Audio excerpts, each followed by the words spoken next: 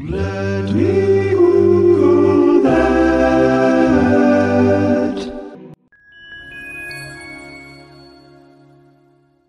So, like many great inventions of our time, silly string was a complete accident. Known off-brand as simply aerosol string, silly string is a colorful plastic string in a can that shoots out in a continuous stream covering pretty much anyone and anything within a 30-foot radius. So in 1972, an inventor and chemist, Leonard Fish and Robert Cox, were trying to invent a foamable resinous composition that could be used as a spray-on cast to instantly stabilize a broken bone.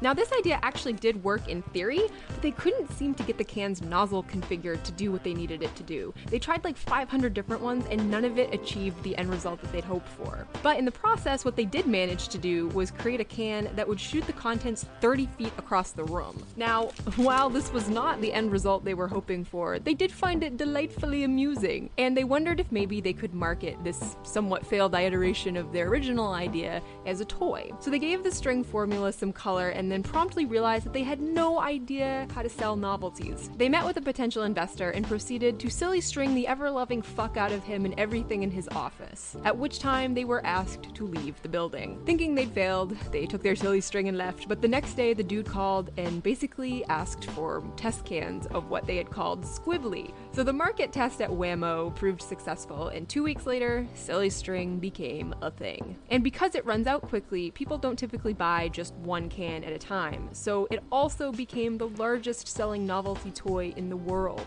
But what is silly string? The string is basically polymer resin, which is plastic, mixed with a surfactant, which makes it foamy. And there's also some flame retardant, which is probably a good idea, and then whatever the pigment desired for the color. So originally, silly string's aerosol component was chlorofluorocarbon propellants, Freon 11 and 12, which were banned in the late 70s when people figured out it was bad for the ozone layer. So now it uses only regulated propellants. But basically all aerosol propellants are liquids with a very low boiling point.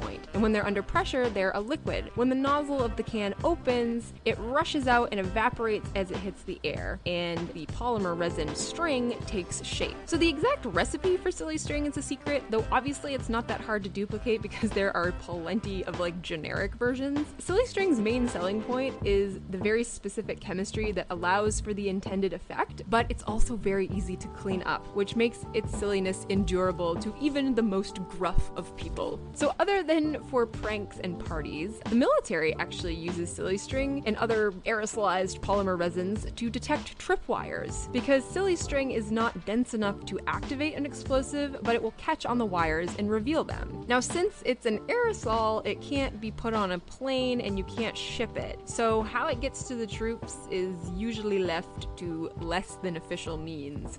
Although I kind of wonder if they use generic versions or if they have to use on-brand silly string. And then I think it's kind of ironic that they're using something called silly string for such a serious task, so I feel like maybe they should market a brand specifically for military use that's called serious string. I don't know, it doesn't really have the same ring to it.